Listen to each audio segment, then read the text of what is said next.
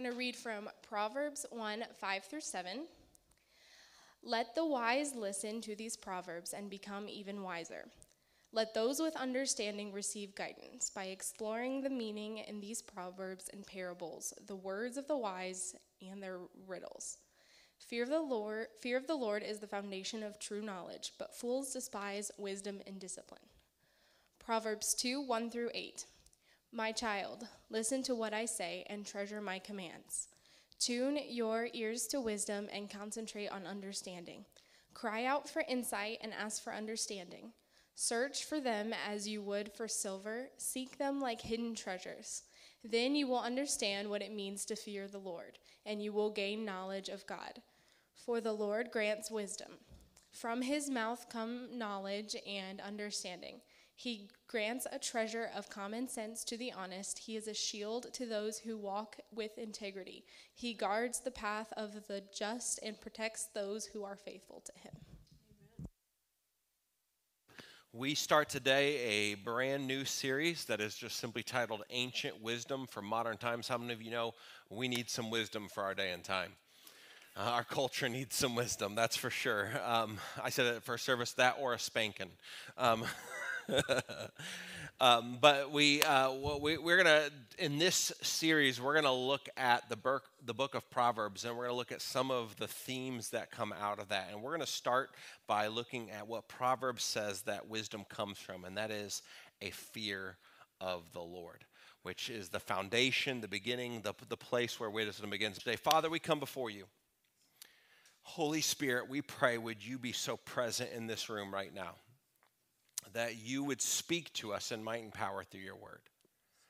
God, I pray that you would give us a unique understanding of your word this morning to allow it to affect our lives so that we walk out of here as different people. We walk out of here thinking differently. We walk out of here having a greater understanding of your word. We walk out of here, God, with a hunger and desire to know you more and to follow after your ways. Jesus, we pray, would your spirit rest in this room, get past all of my flesh, all of my weakness. I pray that, Lord, you would speak through me, that not even a single word of my own, but, Lord, what comes from you. In the mighty and most holy name of Jesus, we pray. Amen, amen. You've learned so much through your life. If you could go back and give a warning, give a piece of advice, give wisdom, give something to your younger version of yourself, what would that be? What would you say? What would you try to convince your younger self of? Because how many of you know, like, there's moments in time we make decisions every single day. In fact, this is what I want to start with, is understanding that we get to choose. We do. As Americans, we pride ourselves on that. We think of independence. We think of our fiercely, like, I want to be like master of my destiny and make my choices and I get to choose. But we also, how many of you know, we get to also reap the consequences of that choice, which sometimes is not exactly. So we get to choose. We get to choose the choices for our life, the path that we take. We get to choose who we let into our life, the relationships we have, the people that we engage with. I said this all the time when I was a youth pastor. I said, show me your friends and I'll show you your future. The people you surround yourself with will determine who you are, who you become, and what kind of trouble you get yourself into. Some of you, you've got that one friend. You know what I'm talking about. You get with them and it's all bad news. There's a chance that you're going to do some fun things, but some wild things. We get to choose what we value, what we want and what we pursue, what we do with our time, with our money, with our talents. We get to choose those different decisions for our life. And so, again, if you could go back to the younger version of yourself, like there's some choices I would love to have known the outcome before I made the choice. There's some decisions that I had to decide that I'm like, I wish I could have just seen 3 years into the future, saw the outcome to help me make that choice then, to decide what I need to do. And what I find with this is that direction, not intention, is what leads our lives. Let me explain that. I don't know if I've ever met a single person that in their prayer journal has wrote something to this effect. In 40 years from now, I want to be unhappy, broke, hate every relationship that I'm in, and like despise everything about my life. I don't know anyone who like in their private time with God's like that's their prayer request. Like I just want to despise everything about my life. No one's ever done that. Everyone's intention, everyone's desire, everyone's longing is that like when I get to that day like that I'm going to be happy and fulfilled and like that things are going to be going good. But the problem is this is that it's not your intention or even your desire that creates the outcome of your life. It's the direction you take. Everybody that I know, they're like, I really want to save more money, but they don't necessarily follow through. They don't get on that path. I know lots of people are like, I really, really want to lose weight, but then they see a donut, right? I'm one of those. Like every person I know is like, I want to have like the ability to do this or that, but their direction doesn't follow their intention or their desire. And your direction is what creates your outcome, not your desire. If you don't change your path, can I tell you something? I don't care how much you intend for something, how much you desire something, how much you want something to be true for your life. If you don't change the actual direction, you're never going to end up there. Let me tell you this from an incredibly theological movie that proves this to be true, Beauty and the Beast. Right? So there's this scene in the movie Beauty and the Beast, the cartoon version, which is by far the superior one. But there's this moment in time where Belle's dad gets lost in the woods. And he's stuck in this moment where he's got to make a choice. There's two paths that suddenly open up to him. There's one that goes to the right that it looks clear and there's like sunlight gleaming down on it. And this is the path his horse, who is the wise one of the two in this moment, Philippe, wants to go. Right? Philippe's like, let's go down this path. And he's like, no. Let's go down this other one that's dark and crooked with narrow. And he's like, because it's a shortcut. And the horse is like, no. We're going down this one. So he starts again and he yanks the horse. He's like, no. We're taking the shortcut. Because in his mind, the thing that's most important is his time. It's his schedule. It's what he wants with his life. But Philippe, the horse, is like, no. Our safety is what's really priority. Our safety is what really, really matters. And the result of his choice is in just a few moments, he ends up imprisoned, enslaved, and eventually his daughter taking his place. There was an outcome, a consequence that came and followed his choice. See, I want us to wrestle with this morning. Wisdom starts not with looking at appearance, but inquiring about source. Wisdom starts not with looking at appearance, but inquiring about source. Let me prove this to you. You get an email in your inbox, and it says something along these lines. I would like to sell you a plot of land in Jamaica for $5,000. And if you give me your credit card information right now and purchase said plot of land, you can turn this into a perfect tourist destination and make close to $35,000 a month. Right? On the surface, the offer, the appeal, on the surface, the appearance is, this is an incredible deal. But the source is someone who's trying to take you for all your money. Someone who's trying to stick you with the bill for whatever it is they want to buy and whatever it is that they want to do. Let me give you a few others. Think about like Snow White and the Poison Apple, or like church potlucks, right?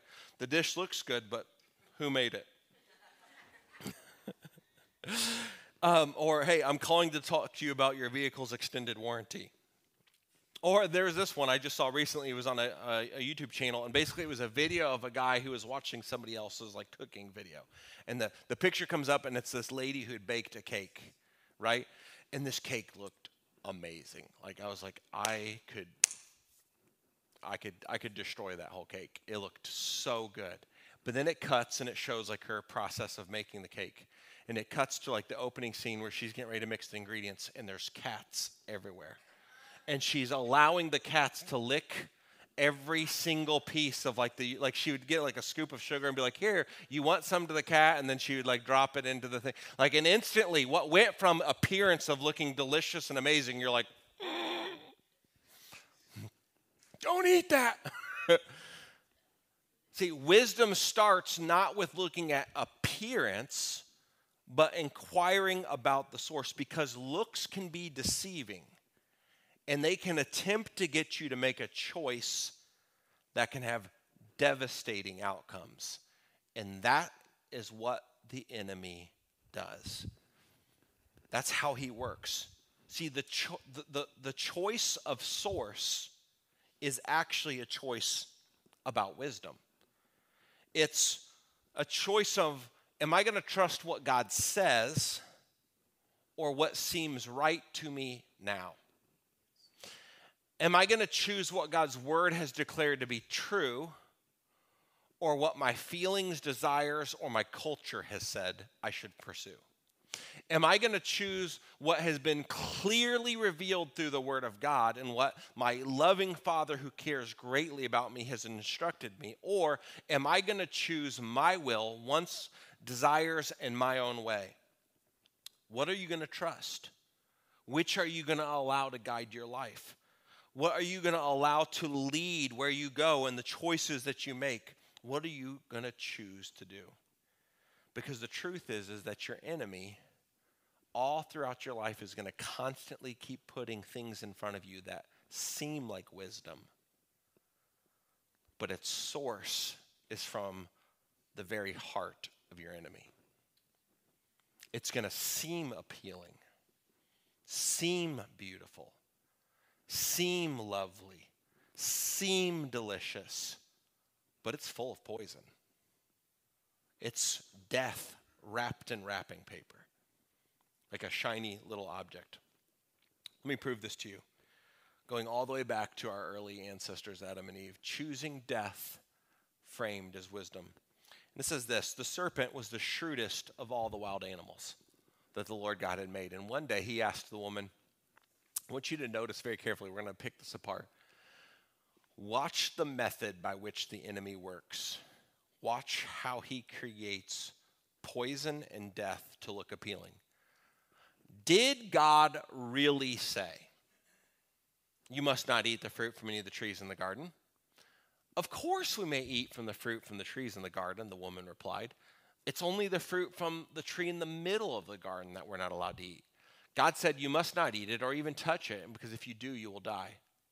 Verse 4, you won't die, the serpent replied to the woman.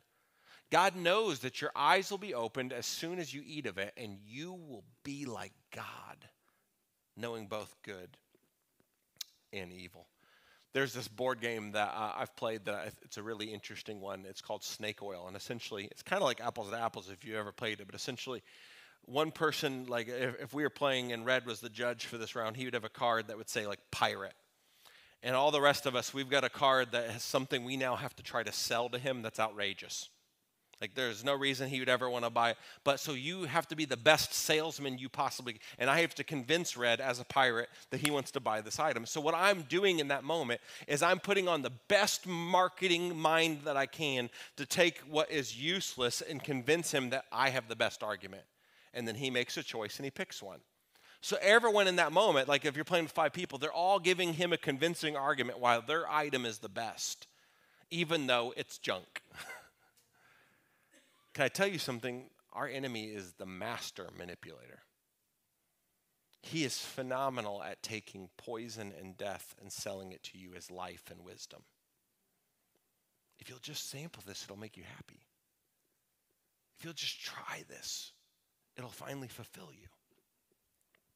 I want you to see the sequence of events. Number 1, he caused them to question God's word.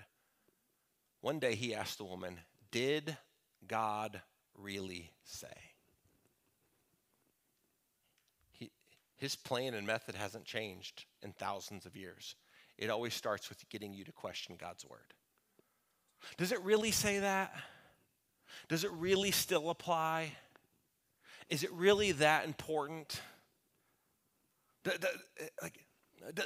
Does it really is there a way around it? Like, can you maybe just fudge on it a little bit? Like, it's not, I know his word says that, but see, the enemy's trick is it always starts with questioning God's word. But then notice that he takes a quick turn of events. She responds to him by saying, no, God didn't say that. She says, we can eat from any of the trees in the garden except for the one that's in the middle. And then, you won't eat of it or even touch it, you will die. And notice the second thing the serpent does. He goes, you won't die. He moves from questioning God's word to outright contradicting it. It doesn't apply anymore to you. Maybe it applied back then, but it won't kill you now. It's not that big of a deal. You won't die. He completely comes against it. But then he also does something else. He causes us to doubt the very nature of God and God's heart towards us. He says to them, God knows if you do this, your eyes are going to be opened when you eat it, and you're going to be like God, knowing both good and evil. In other words, what Satan was saying is, God doesn't want you to have it. He's withholding it from you because he really doesn't want you to have everything that he has. In other words, your father doesn't have a good heart. Now, what's really interesting here is it's not like they had no concept of what good or evil was. Adam and Eve knew the truth of God's word, and they knew what they were supposed to stay away from. They knew what was good and healthy for them, and they knew what could kill them. So they already had it. So then what does this fruit represent? Well, I'll give you an example of it. The fruit represents a choice, right?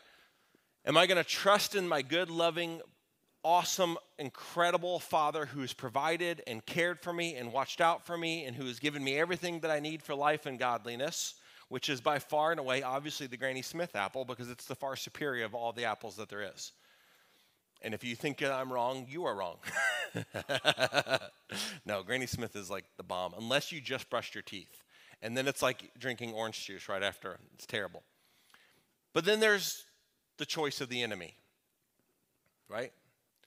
And this is for me to determine in my life what I think is right and wrong. This is for me to declare what is true and what is evil, what is good, what is wrong.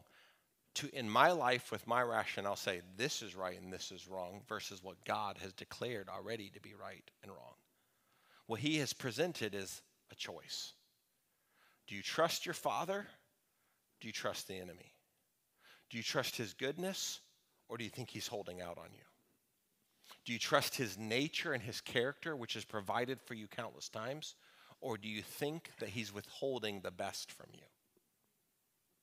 And so the enemy, he paints the picture of poison with his laced tongue going, it's wisdom. Look how beautiful it is. Look how delicious it is. Look how scrumptious that looks. Your God's withholding from you. You need to just take for yourselves. He contradicts God's expressly conveyed word, and he offers an appealing version of wisdom. It's not really wisdom, but it's an appealing version of wisdom. He's like, you'll be like God. In other words, you can be God. You can determine for yourself what is right and what is wrong, what is good and what is evil. And can I tell you something? To this day, we still sample from that tree. To this day, we still try to go, well, I know God's word says, but for me in this season of life and where I'm at, he's not giving it to me, so I need to take it over here because then I'll finally be happy. So I need to sample from this tree because this sure looks like wisdom. It sure looks delicious. It sure looks good. It sure looks like what I need from my life. And we don't even see the fact that it's our enemy just licking his chops as he's handing you the choice. The enemy, he convinced them to death and to destruction. Read with me in verse 6. It says, the woman was convinced. She saw, watch this, that the tree was beautiful, its fruit looked delicious, and she wanted the wisdom it would give her. Can I promise you something? When your enemy puts it in front of you, it's never going to look rotten, disgusting, and gross. It's going to look beautiful, delicious, and like it contains wisdom. Every time. but at its very core, it's poisonous and deadly. She took some of the fruit and she ate it, and she gave some to her husband who was with her, and he ate it too. And at that moment, their eyes were open, and they suddenly felt shame at their nakedness. So they sewed fig leaves together to cover themselves. It looked delicious. It looked beautiful. It looked like it granted wisdom. The fruit of the enemy will never look rotten on the surface. The poison is always just past the appeal. This is what I love. So here, you've got actually, obviously both of these are apples. These are delicious. They're good. There's a tree in South America. It often grows along the beaches. In fact, some of the most beautiful beaches, and then a couple other spots as well. And it's called the manchineel tree. It's got a fruit that looks delicious. In fact, it even smells sweet. And when you first taste it, it actually tastes pretty good. There's a problem. The fruit of that tree is one of the most poisonous fruits that there is. Just even touching it and rubbing it on your skin can create burns and literally boils on your skin from just the skin of that fruit touching your skin. If you eat it and swallow it, it can create blisters all in your mouth, slowly start to close your esophagus, start creating like issues with your esophageal lining, even like ulcers and stuff. It messes with your entire lymph node system. It can kill you. It's so poisonous that if you get angry and you try to burn down the tree and you're too close to it and the wind catches the smoke and it gets into your face, the smoke from the tree will burn your eyes. And yet, on the surface, when you're walking across that beach, you're like, man, that looks delicious. It makes you want to grab a piece from it, pull it down, and take a bite of it. Well, I was driving to church because I was trying to figure out how to actually pronounce the word for the fruit. I Googled and I found there was a tourist who told his story of actually taking a bite of that fruit. Him and his friend who were traveling, they were along one of the beaches. They looked at it and they're like, oh, that fruit looks delicious. First of all, if you're ever on vacation and you don't know what it is, don't eat it, right? Well, they popped it down, took a big bite of it. They said at first it tasted amazing, but then they said their mouth tasted like peppery. Next thing they know, their mouth was full of blisters, throat started to close up, started jacking with their insides, their entire lymph node system. He said it was absolutely horrible. And they're like, there should be signs put up everywhere for this. See, the thing is this, though. That fruit on the surface looks appealing, looks beautiful, looks delicious. And yet every single part of it is poison and death. See, wisdom starts not with just looking at the appearance of the fruit, the appearance of what the enemy's calling wisdom, but looking at the source. Adam and Eve, they wanted the right, the power to determine for themselves what good was and what evil was, and we fall into that all the time. We have been sampling that fruit for thousands of years. But wisdom, the scriptures tell us, it starts not with looking at the appearance, but it's inquiring about the source, inquiring about the core of it. Who are you going to trust when being offered fruit? Your father or your enemy? And what the scriptures tell us is that wisdom starts by understanding the fear of the Lord. Understanding the fear of the Lord. So let's take a look at this. Proverbs chapter 3, verses 5 through 8. It says this, trust in the Lord with all your heart. Do not depend on your own understanding. Seek his will in all that you do, and he will show you which path to take. Don't be impressed with your own wisdom. Instead, fear the Lord and turn away from evil. Then you will have healing for your body and strength for your bones. The fear of the Lord starts with understanding that wisdom comes from outside us, not inside us. This is the problem with our culture today. Our culture goes, trust your gut. Follow your heart.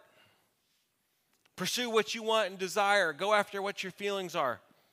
Let me ask you this. Those of you who have ever worked with toddlers, how would that work if you looked at a group of toddlers, handed them a Sharpie, some scissors, some super glue, and it's like, trust your gut. Go do whatever you want, little champ, right? Your room's about to be destroyed. Everything about it is about to be wrecked to pieces because their little heart's going to be like, let's burn this place down, right? We need to understand that the fear of the Lord, when we look at wisdom, it starts from outside us, not inside us. It starts from the truth of who God is, on the truth of his word, the truth of what he has declared, not what my heart wants in this season. Because how many of you know your heart changes over time too? There's things that you longed for and you desired years ago, you don't long for and desire anymore. Let me prove this to you.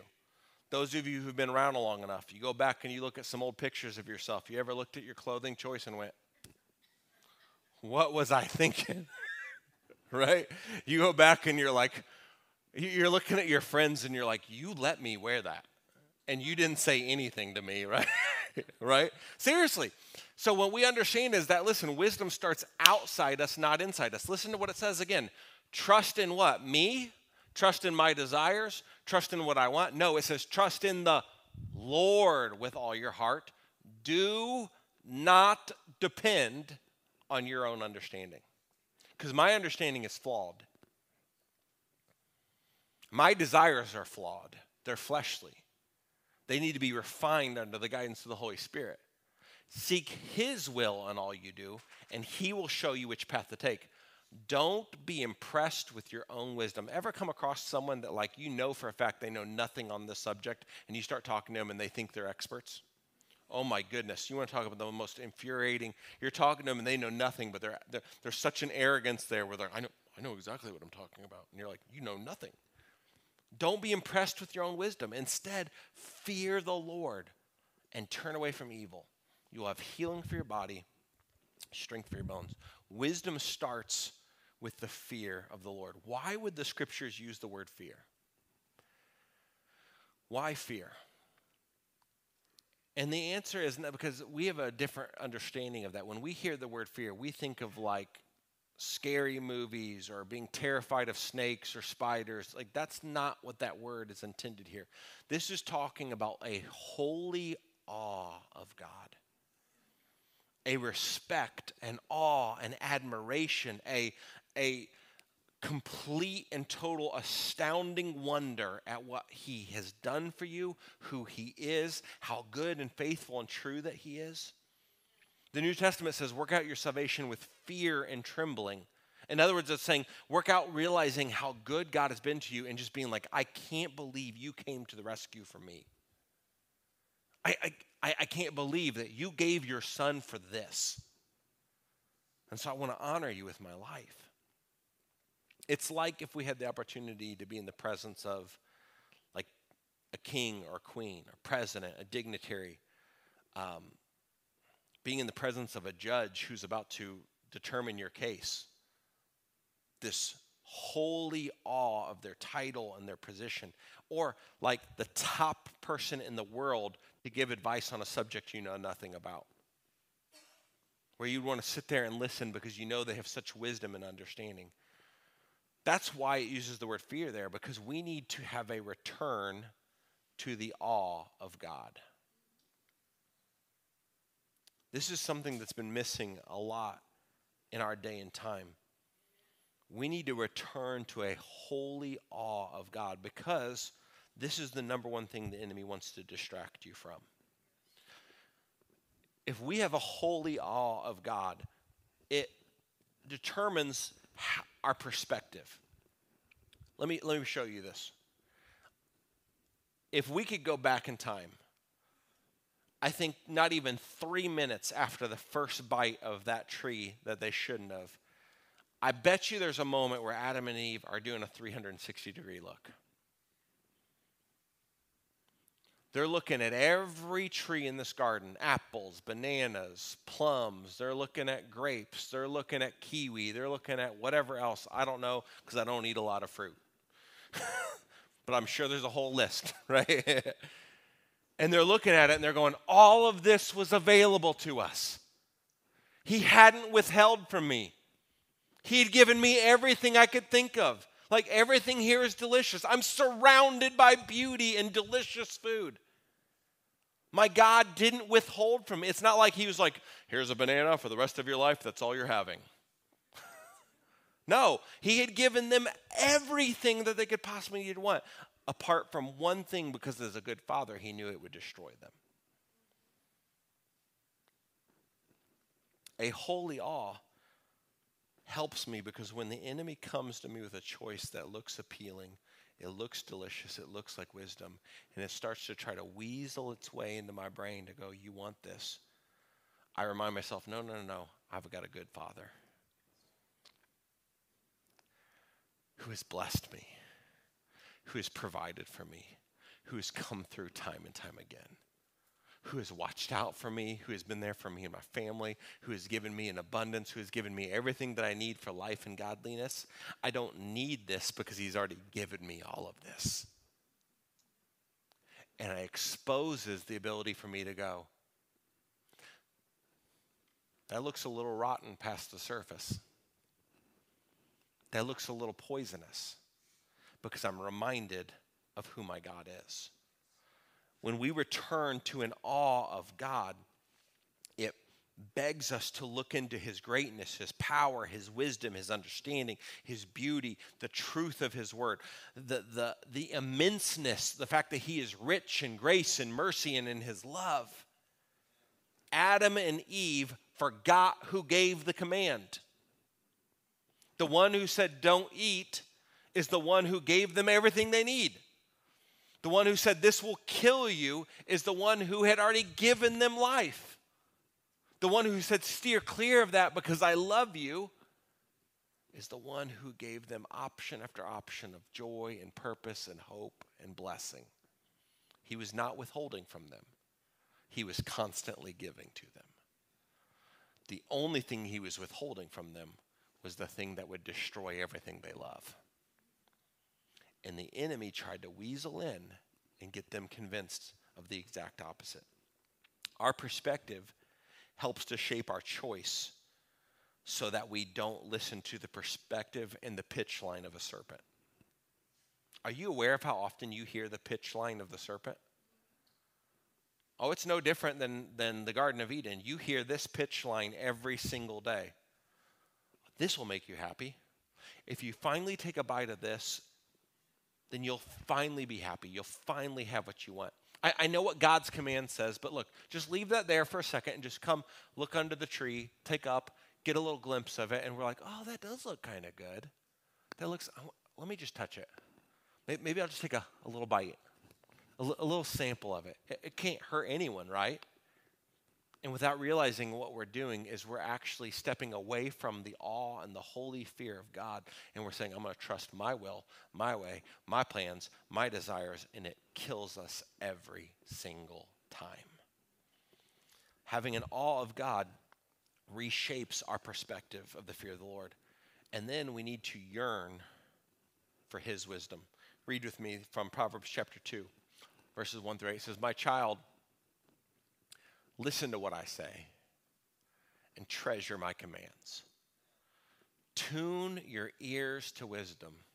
I don't know a lot about musical instruments, but I can tell when an instrument's out of tune and it doesn't sound good. And I know that because I can hear myself sing. And whenever something's out of tune, it can become a problem. This is why I tell you all the time, if you're ever clapping in church, don't follow your pastor's beat because I'm going to lead you astray. I can't keep a beat. He says this, tune your ears to wisdom, concentrate on understanding, cry out for insight, ask for understanding, search for them as you would for silver, seek them like hidden treasures. And then you will understand what it means to fear the Lord. And you will gain knowledge of God. For the Lord grants wisdom. He is not holding out on you. From his mouth come knowledge and understanding, not from your culture. He grants a treasure of common sense to the honest. He is a shield to those who walk with integrity. He guards the path of the just, and he protects those who are faithful to him. Yearn for his wisdom. Accept what he says is truth. One of the greatest, smartest moves that we can have when we're kids is trusting in the love of our parents. If they are true, if they are good, if they are a healthy parent individual, they want what's best for us. and we can trust in that, right? We need to trust his word as truth. We need to treasure and store up in our life the direction that he gives. It says, search for wisdom like treasure. Seek it like silver. Seek it like hidden treasure. Like see it as the most important thing that your life even does, as having the wisdom that comes from God. Seek God and his word as being the most valuable thing in your life and that you can pursue. But can I tell you something? Listen to me. Let's go back to what we started the sermon with. Your intention does not create your future. Your direction does. Yearning for wisdom is vital and important, but if all it does is stay there and it doesn't become action, it's useless. There's a lot of Christianity today that has the two choices, but they're over here going, I love Jesus, I love Jesus, I love Jesus. I love Jesus, I love Jesus, I love Jesus, as they eat the rotten fruit of the enemy. There's a lot of Christianity today that's saying, oh, no. And then they go, I don't even know how I got here, Pastor. How did I ever get into this situation? It's like, well, it's because you've been eating the rotten fruit of the enemy. You can say, Jesus, I love you till you're blue in the face, but if your actions are leading you directly towards death every single day, can I tell you something? That's your outcome. It's going to be brokenness. It's going to be pain. It's going to be all these different kinds of things. Jesus said that many on that day are going to cry out to me, Lord, Lord. And he goes, depart from me, you workers of iniquity. I don't even know you. See, the truth is this, is we have to understand it's more than just yearning for wisdom. We have to follow his advice. Read with me from Proverbs chapter 3, 7 through 8. Don't be impressed with your own wisdom. Instead, fear the Lord and turn away from evil. Not just fear the Lord, and they're connected. Turn away from evil. Then you will have healing for your body and strength for your bones. We have to turn from evil. Fear of the Lord requires action on our part. It means that we turn away from the poisonous fruit. I can promise you something. Every single person who has ever bitten into that manchineal fruit within minutes is going, I wish I'd have made a better choice. As the blisters happen in their mouth, it's like on their skin, as their body is getting reeked with the pain that's come from that poison, every single person to a T is going, I wish I'd have made a better choice. I wish I wouldn't have plucked the fruit. I wish I wouldn't have sampled it. To fear the Lord is to turn from evil. And our ability to turn is based on our returning to an awe of God. They're connected. To fear the Lord is to turn from evil, and to turn from evil comes from fearing the Lord. They're together on purpose. Because I can turn away from the evil. As the enemy presents it to me as a form of wisdom, I go, no, my God is good. And his word has always been true. And he's been faithful, and he's been true. And he's come through time and time again. And I can trust him. But I'm not trusting your cake that looks amazing that was cooked next to cats licking every spoon. I'm not doing it. I'm going back to the source. I'm going, no, I trust the source. My Father is good. You are not. He wants life. You want death. So my fear of God is what helps me make my choice. It's the lens by which I look through. I can follow his advice as I look to the core, not the surface. Adam and Eve, what looked like wisdom and seemed delicious, can I tell you something? The effect did not match the appearance. It was painful. If they would have just paused long enough to look around and gone, he's not withholding from me. There's a lot of trees here. There's a lot of good things in my life. He's kind of blessed me a whole bunch. Yeah, I don't have that one thing, but that one thing might just kill me. if they would have just looked, if they would have just paused, if they would have just returned to the fear of the Lord, they would have realized their God had not held out on them. And the beauty is that the very core of God's word, unlike the one that brings death, the core, the inside, just past the surface of God's word, it provides life. Read with me from Proverbs chapter 3 and Proverbs 19 and Proverbs 31. Watch this. Then you will have healing for your body and strength for your bones. The fear of the Lord leads to what? Life, bringing security and protection from harm. Charm is deceptive and beauty doesn't last, but a woman who fears the Lord will be greatly praised. See, that's the thing. If we can just look past the appearance and look at the core of God's word, strength for your body, healing for your body, strength for your bones. It's life, it's protection from harm. It creates a life that gets greatly praised. And the reason for all of this is that wisdom is unchanging. As we bring this to a close, I want us to think about this.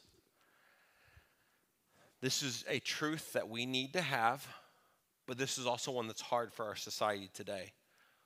Wisdom comes from the Word of God, and both are unchanging. I'm going to say that again. Wisdom comes from the Word of God, and both of them are unchanging.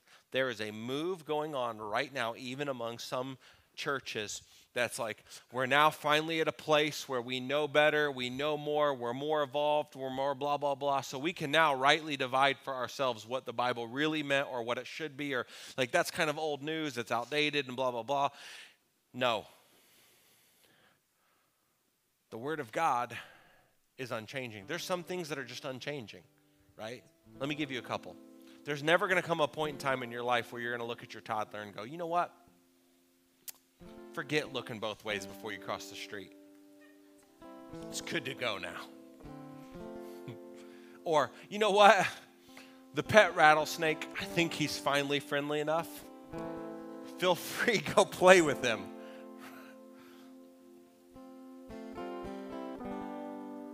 It's unchanging. God and His Word will never change. And that's a good thing. Let me tell you why. Because if we can go to God's Word and go, well, His stance on this or His stance on that, or we just know far, far better now in our culture, if that can change, then let me tell you what else can change. If you can change that about His Word, then His love for you can change. And His grace can change. And His mercy can change. And His forgiveness can change. And then we are in some hot water, folks. But because His Word holds true, His grace holds true. And His mercies are new every morning. Great is the faithfulness of God. Right? He is unchanging. He is a strong, firm foundation. Jesus is our cornerstone. You know what that means? A cornerstone was this piece that they would put as they were getting ready to build a building. And the entire laid out of the rest of the building was based solely on that cornerstone. Where your walls are going to be, where they go, everything is based off the cornerstone. You don't start with the cornerstone and then figure out whatever else you want to do. You start with the cornerstone and it directs everything else that you do. Everything is based off of it because it's unchanging, it's immovable, it's firmly in place to hold up that building. And Jesus is meant to be firmly in place to hold up your life. And we need to have a fear of the Lord because wisdom is unchanging in the same way that His love is. And just as wisdom and the nature of God is unchanging, hear me on this, so is the plan of the enemy. He's brilliant, but can I tell you something? His old bag of tricks hasn't changed. Thousands of years ago, He looked at Adam and Eve and He said, "Did God really say?" And then He looked at him and said, "You won't die. You stepping outside His will and His commands, it's not that big of a deal. In fact, you must do it to find happiness." Kind of sounds the same, doesn't it? And then he questions the nature of God. He's just holding out on you because he doesn't want you to really be like him. So he's holding back. So you just need to take it for yourself. His plan has not changed, but neither has wisdom. The enemy still wants to convince you towards death. The king wants to drag you towards life. Check the source. Don't just look at the surface. Don't just go, well, it looks beautiful. It looks good. It looks like it's wisdom. It looks like it'll make me happy. Oh, it'll make you happy for a second. That manchineel fruit, that first bite you take, ooh, this is pretty good. Just give it some time. That area that the enemy has looked at you and he's like, if you just take this, you'll finally be happy. Oh yeah, that first bite, you're probably going to be happy. But brokenness and pain is coming. Check the source. Fear the Lord. Return to a holy awe of God. Ask him for wisdom and then follow after his word. Would you stand with me this morning? We're going to bring the lights down.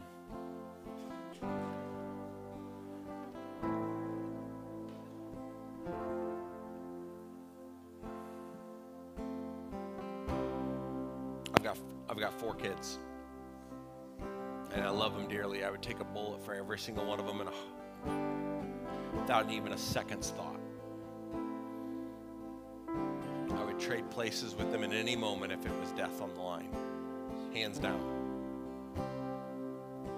I've got incredible wishes for their life. I'm praying and believing and asking God for good things for them.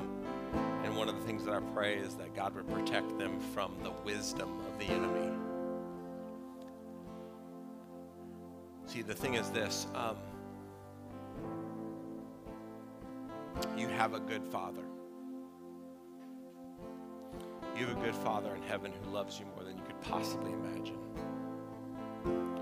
Who's rooting for you, who's for you, not against you. Who's given you the Holy Spirit to lead and guide you and direct you from sampling that rotten, poisonous fruit of the enemy. But can I tell you something? Every single day, your enemy's going to come up with a new version of that fruit for you. And so I'm pleading with us today, let's be people who are so rooted and grounded in the fear of the Lord. God, you are good. God, you are holy. God, you are amazing. God, you are beautiful. God, you have loved me. God, you have... One of the prayers that I pray, it's a prayer model, and it's ACTS, Adoration, Confession, Thanksgiving, Supplication. I do this at 6 o'clock in the morning when I'm on the elliptical, killing myself, right? Sweat's dripping down, and I'm looking like an idiot in the gym as I'm just literally just running, and I'm looking at my brain, and I'm going, God, you're beautiful in my eyes. God, I remind myself that I have everything that I need in you. God, I remind myself that your word is true and has come through time and again. God, I remember that you've come through for my family and you've blessed us. God, I remember that you are holy and I am not. I remember that I am full of grace and power and might because they have all come from you. God, I'm reminded that mercy is new for me every single morning. God, I remember I have countless things to be thankful for because you have blessed me in more ways than I could possibly imagine. And as I do that, what I'm doing is I am renewing my thoughts. I'm renewing my mind to the truth so that when the enemy comes with his poison-filled apple and goes, Josh, he's holding out on you, I go, no, no, no. No, he's not, because he's a good dad. I plead with you today. Run to your Father. Let's do that right now. Would you just bow your heads and close your eyes? And as I pray, I want you to pray along with me, and I want you to renew your mind. May we as a church today return to an awe of God. May we return to a fear of the Lord. Father, we come before you. Lord, we are aware of the tricks and plans of our enemy. We are aware that he presents what seems like wisdom, but is most certainly death. We are aware that he attempts, Lord, to bring destruction and pain into our life. And so this morning we renew our minds. God, God, you have blessed us. You have given us everything we need for life and godliness. We have everything that we need in you. You are our source. You are our supplier. You are everything that I long for. You are everything that I need. God, I want to search after you and your will and your word like it's gold or silver or treasure. God, I want to long for the truth that you give like it's the greatest joy of my life. God, I want your word to be like David declares, it's like honey on my lips, that it's sweet to the taste. God, I'm praying that this morning, God, that we as a church, that we would return to a holy awe, a true fear of the Lord, so that when the enemy comes with his incredible, destructive sales pitch, that we will see it for what it is. God, as we worship you today, I pray, would you do something special in our heart? Would you form our heart? Would you do a work inside us that can only come from you? In your mighty name we pray.